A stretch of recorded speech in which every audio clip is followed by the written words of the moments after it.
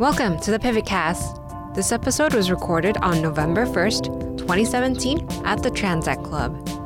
This episode features readings from Dina del Bucchia and E. Martin Nolan. Unfortunately, due to some technical difficulties, we missed Spencer Gordon's reading. We're really sorry about that. Just so you know, this episode contains a bit of sexual content and strong language. Listener's discretion is advised. Let's do this. Dina del Bucchia. Is that like a hard... No, you did Did I do it right? Really good. Bucchia. Keep doing more. Bucchia. I love everything. Are you Transylvanian? Dina del Bucchia is the author. It got worse. I'm sorry. It got worse. I married into an Italian family and I thought that would just help me pronounce it, but it didn't work that way. Dina del Bucchia is the author of 3 collections of poetry, Coping with Emotions and Otters. So good. Talon Books 2013, Blind Items Insomniac Press 2014, and Rom-Com Talon Books 2015. The latter written with her Can't Lit podcast co-host. And we wish we could have had him here tonight, but the state sucks. Co-host Daniel Zamparelli. We love you, Daniel. Love you, Daniel. Cry for him. She is an editor of Poetry is Dead magazine and the artistic director of the Real Vancouver Writers series. Dina created and updates Dress Like a Book on Tumblr and Instagram. It's awesome. To unite 2 of her great loves, literature and fashion. Her first collection of fiction, Don't Tell Me What to Do, is literally here and also out now with Arsenal Pulp Press. Let's bring her on out, Dina.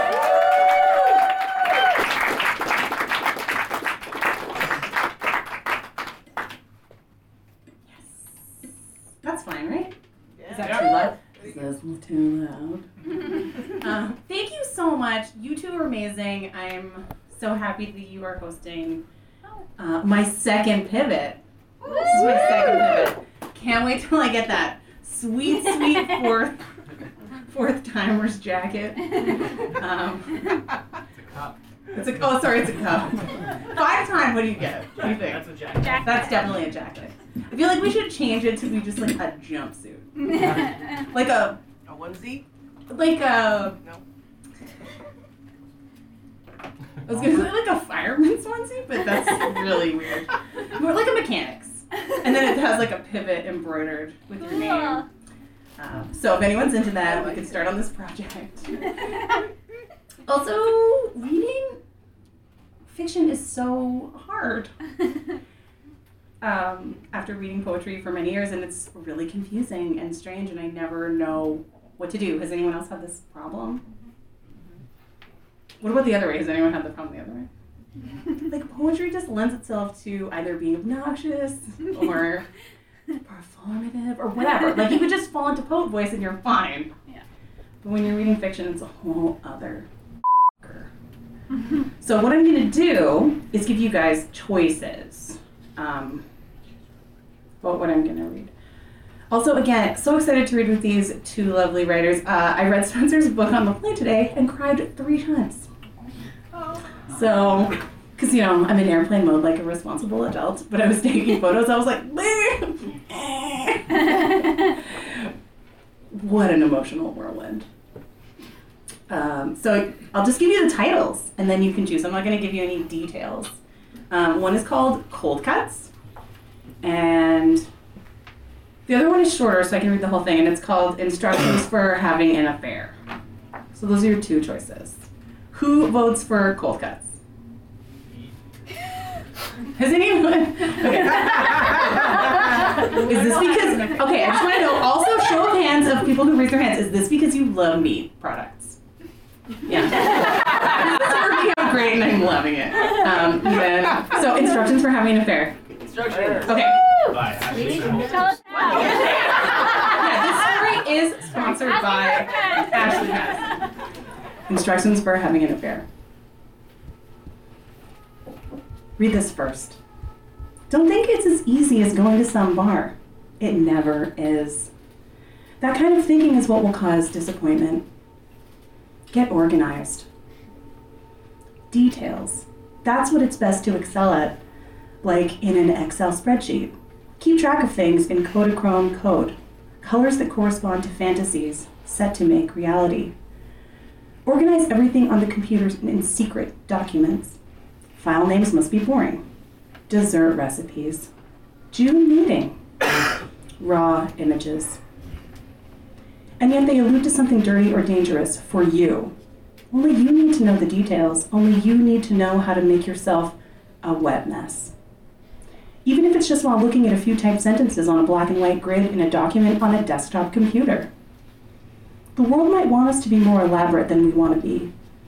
Alleviate pressure by knowing your limit, by playing within it, by laying yourself out on your desk in the middle of the night and using an old joystick in ways that make you glad no one uses joysticks for playing video games anymore. Communication. Honey.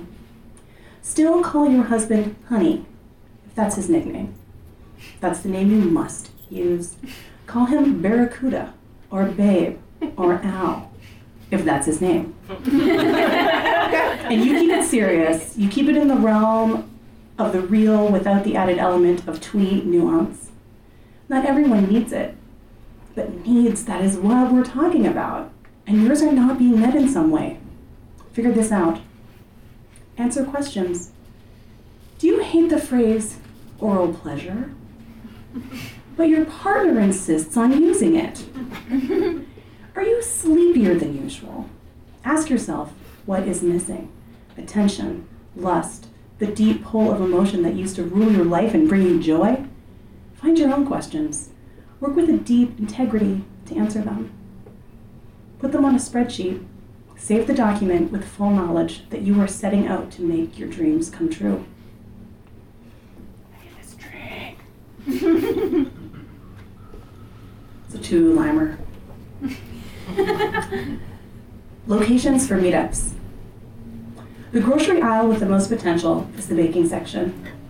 You can go homemade and shop to impress. Boxed cakes are surprisingly an aphrodisiac. There is something in their preservatives. The powder itself can function like mild cocaine. Draw lines on your hand and snort in the aisle. You will laugh and then feel like you can't take it anymore. This will cause hands to come together, mouths to breathe into each other. Never waste your time in a coffee shop. Coffee culture is decidedly unsexy. No one is thinking about their bereft heart in a coffee shop. No one is thinking about anyone else's well-being in a coffee shop.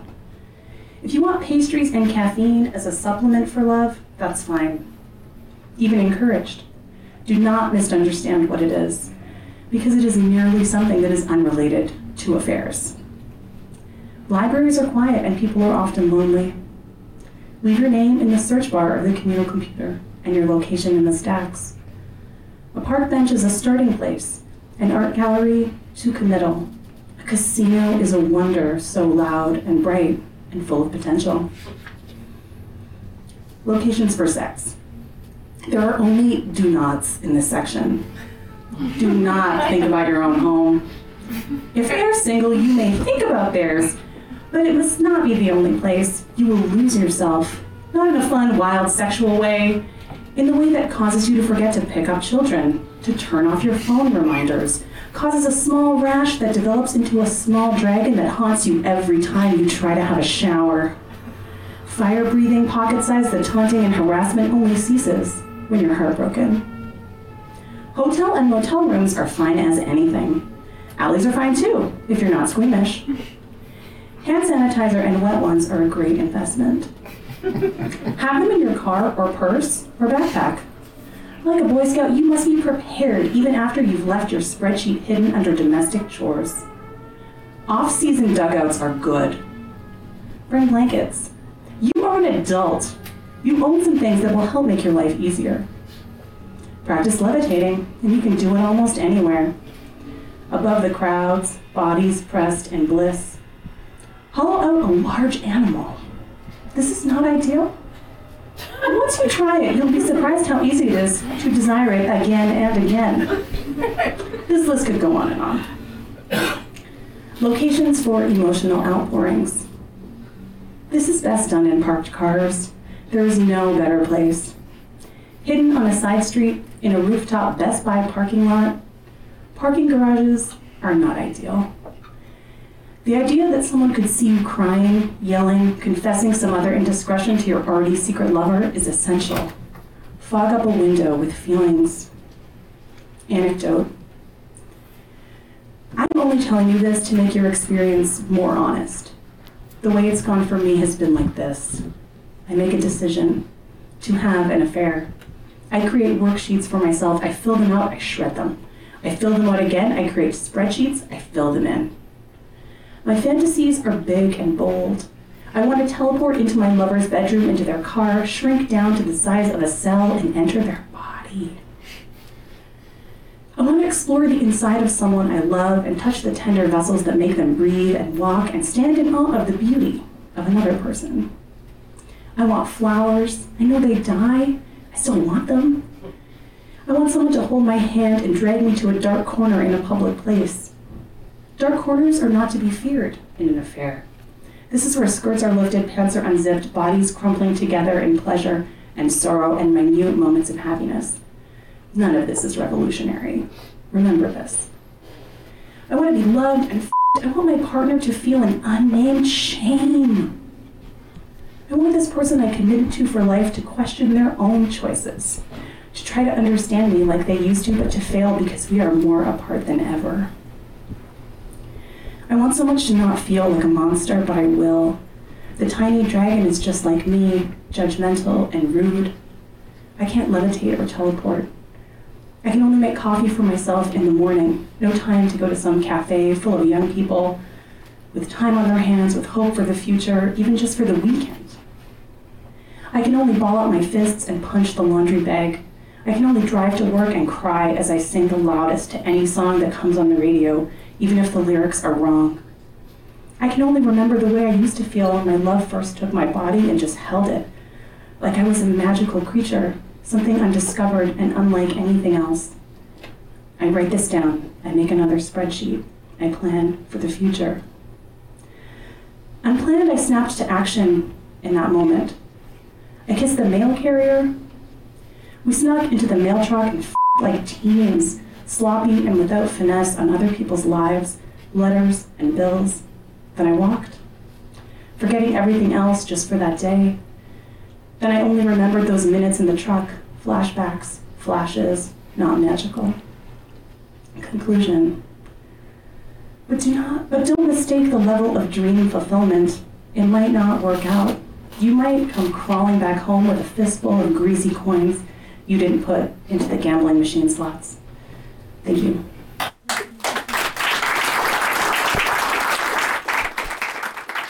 That brings us to E. Martin Nolan. I said E.M. once, so you should be all right.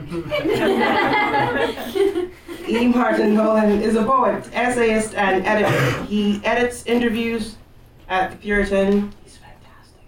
Check this out. Where he's also published numerous essays, interviews, and blog posts. He teaches at the University of Toronto. His book of poems, Still Point, was published by Invisible Publishing in fall 2017. For more, visit his website. It's Which is on here. What's your website? emartinnolan.com. emartinnolan.com. Welcome, E. Martin Nolan to the podcast.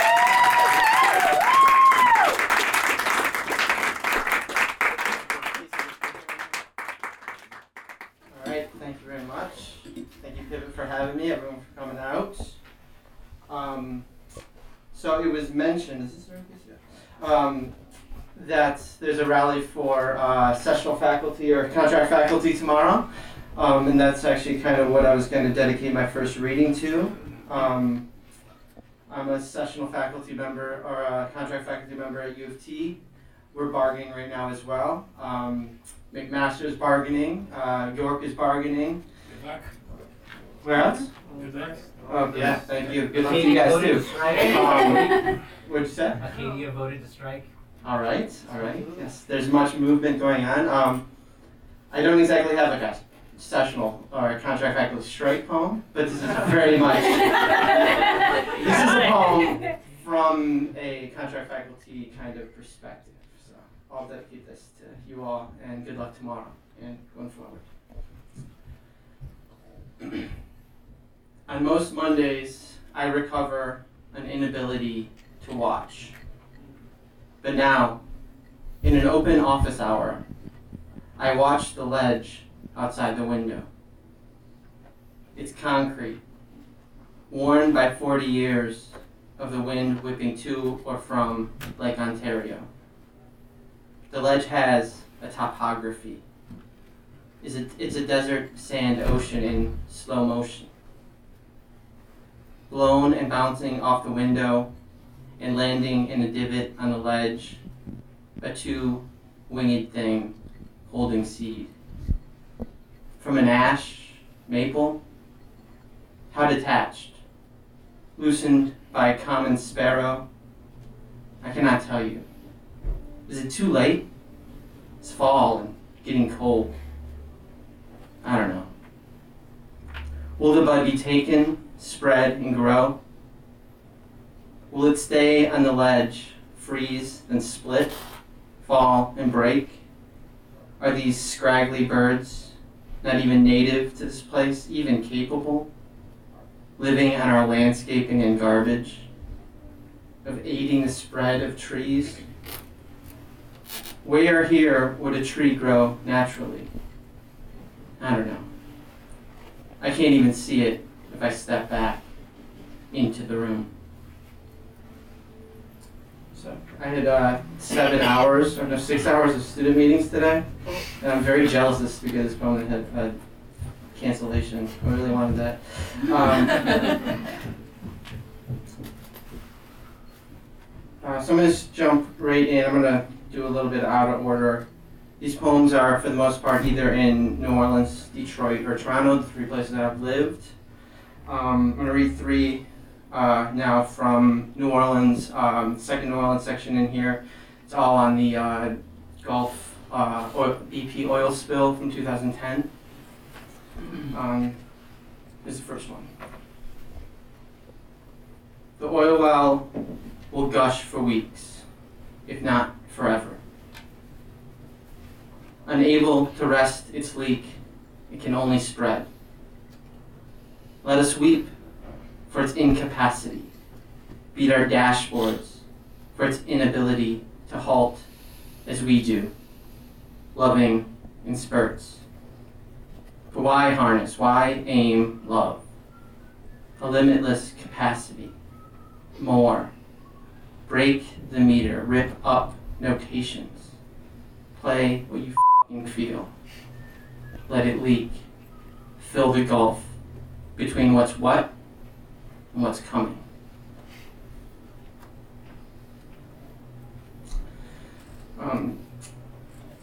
So we're going to skip ahead a little bit. A lot of this is like a kind of journal, almost. I went to New Orleans in 2010 for Jazz Fest, which I'll kind of get to a little bit. And the oil spill started a week before. So it was kind of this crazy music and oil spilling into the Gulf kind of thing. And there was the plume comes out. There was this theory and then this mystery about whether there was a giant oil, like plume of oil, and they didn't know whether it was there or not. So it's kind of a little bit about that uncertainty. I'm also going to mention Corexit here, which is the chemical that they use to try to break up the plume, if it did exist. It was also made by like a subsidiary of BP, Nalco. If you ever drive on the 401 going out west or going out east, there's a Nalco building somewhere out in that industrial area. So you can go, thank you corporation for that. I'll just go into it. Reports are the escaped crude has formed a great plume below the surface of the Gulf. Not 1 ounce of the pesticides in me wants to enter the plume, but I must. I will offer myself to BP. I am the humble servant of oligarchs and their bystanding shareholders. I will honor the innocence of the 401k, its utter dependence. Now take me to your submarine with the diamond cutting blades and HD cameras. I will ride its back because it is a whale and the mother of us all. I will be armed with each brackish bead of sweat resting on Shannon Powell's bass drum. I will lace each tear dropped for the drowned with Corexit and give to the plume our grief. For using Corexit, Nelco Corporation will sue me, claiming copyright infringement. And in settling, I will offer so much more than they asked for. What they could never have, my mortality. And I'll take unto me the horrible eternity of the never-born corporate self.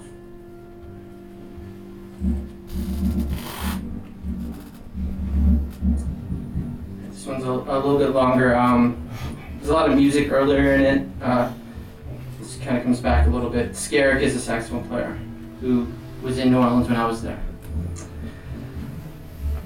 It doesn't matter what Skerrick played as a routine buck was reported from the well. It was more. Pressure mounted on the Gulf's floor.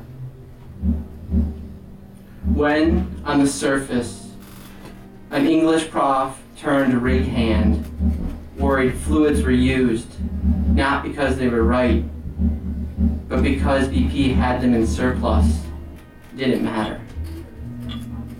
No one listens to the humanities anymore. Doesn't matter if the executives on board got bonuses for cost cutting and sped up schedules. It might matter what Randy Azell said to his wife before he was called back because the tapped gods had grown restless. The spill was reported a week before Jazz Fest. I was working in a basement prep room, plugging my own well, one peeled onion at a time. Doesn't matter. Jules was in Alabama, saying over Skype that James Jameson could contain such energy, keep it firm in the pocket. Skerrick moved to New Orleans shortly after myself. After a show, Jules would shake his head and laugh that peculiar Alabama laugh, say, "Hey guys, what?" It doesn't matter if Skerrick planned what he played as the spill began, or where, if it went from Dizzy to Cobain to Duke, or if he just played a straight up version of Moanin' with a rap beat. It does not matter because the rig was not a meditation upon the well. Music is a meditation about time and sound. The well is not until the rig makes it so. Music has its own will, it precedes containment. To tap the well was our choice, our will. When Jazz Fest, me and Jules were broke as hell. I could get a six-pack. He had some shrooms left. Herlin Riley played like a God's will at Donna's. It was hot, so the door was open. We listened from the street corner.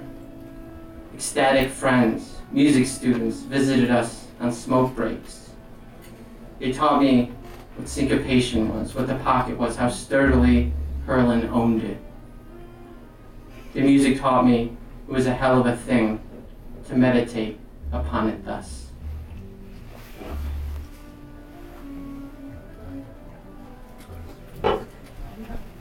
So I think it's only appropriate after reading about the BP oil spill to consider the end of the world.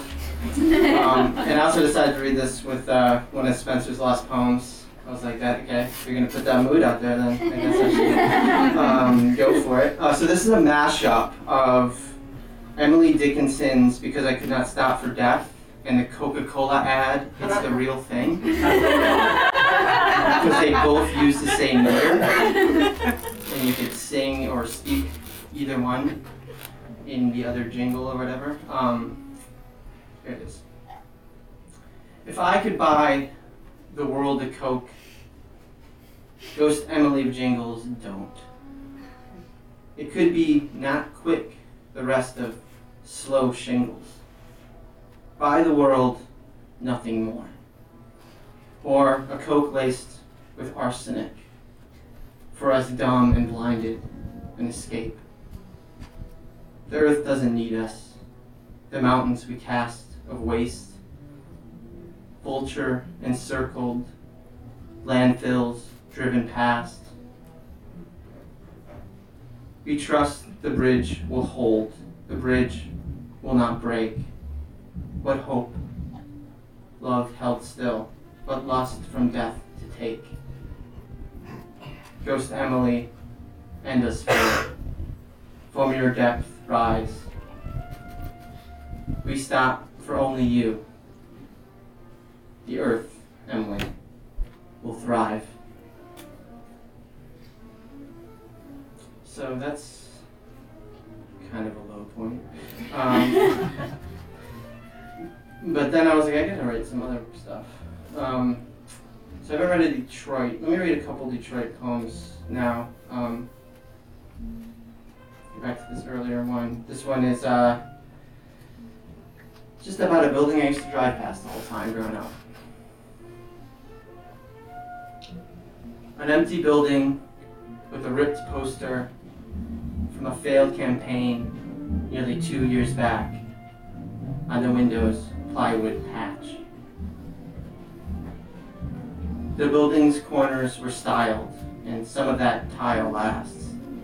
Remains of blue, once casually admired in passing, bits of dull red, the semblance of a symbol.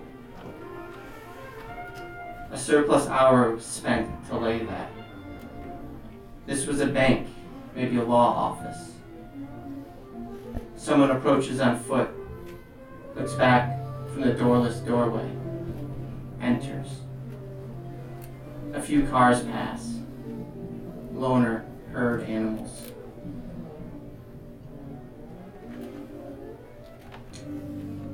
Okay, so just a couple more here.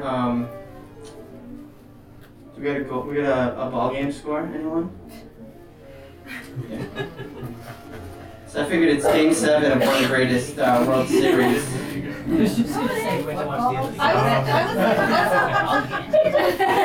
So I figured I had to read something with baseball in it.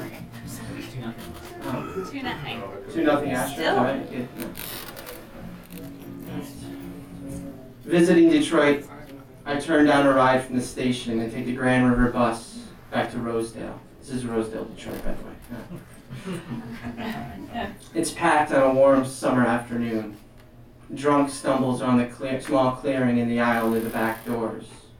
The other riders let him be. He gets out on a block, empty, but for a liquor store. I see a red-winged blackbird emerge from the cattails of a swampy, empty lot. The trees south of Warren Avenue are lush and full, maybe wild enough to talk together. I walk Breton Drive from Grand River toward home. In the park, kids play baseball.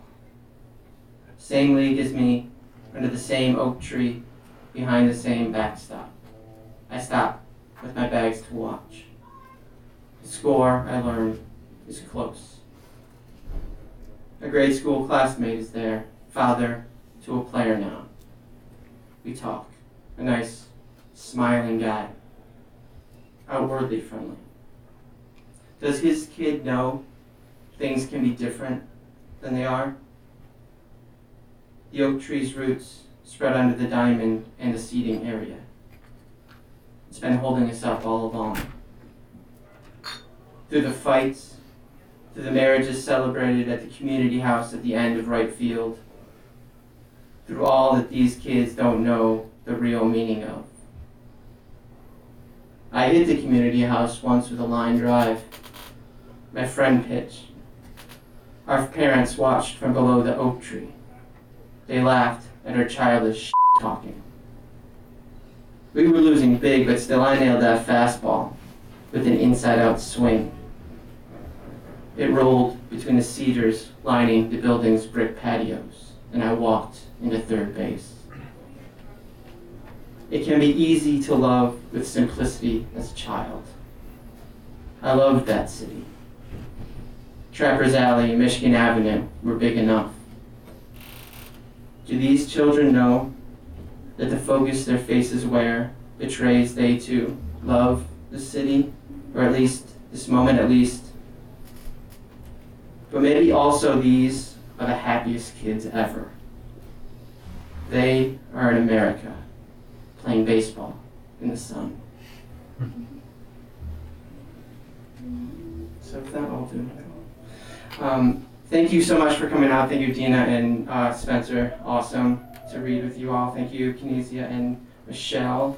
Thank you, the sounds coming from You have 3 minutes until they start up again. It's actually been kind of, it's worked.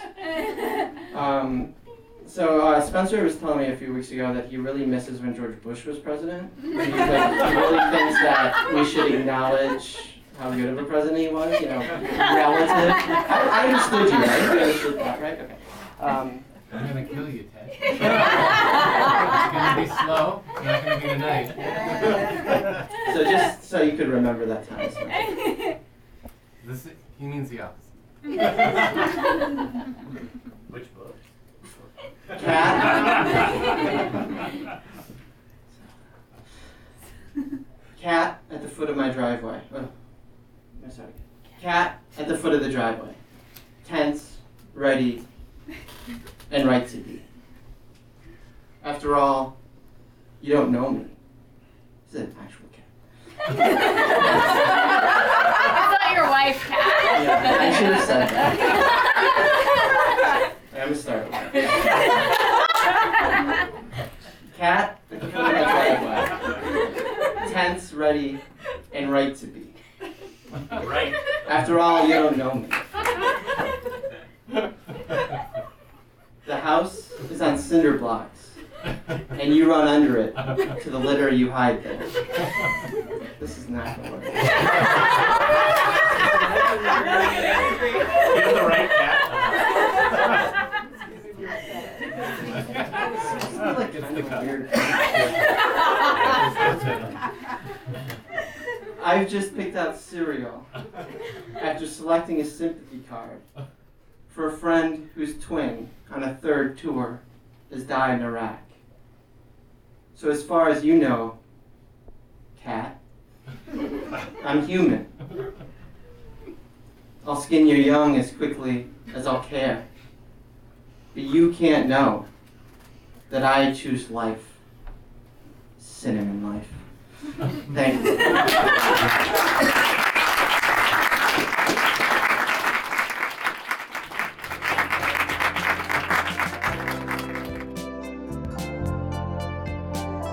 For more information on the Pivot Readings, check out pivotreadings.ca.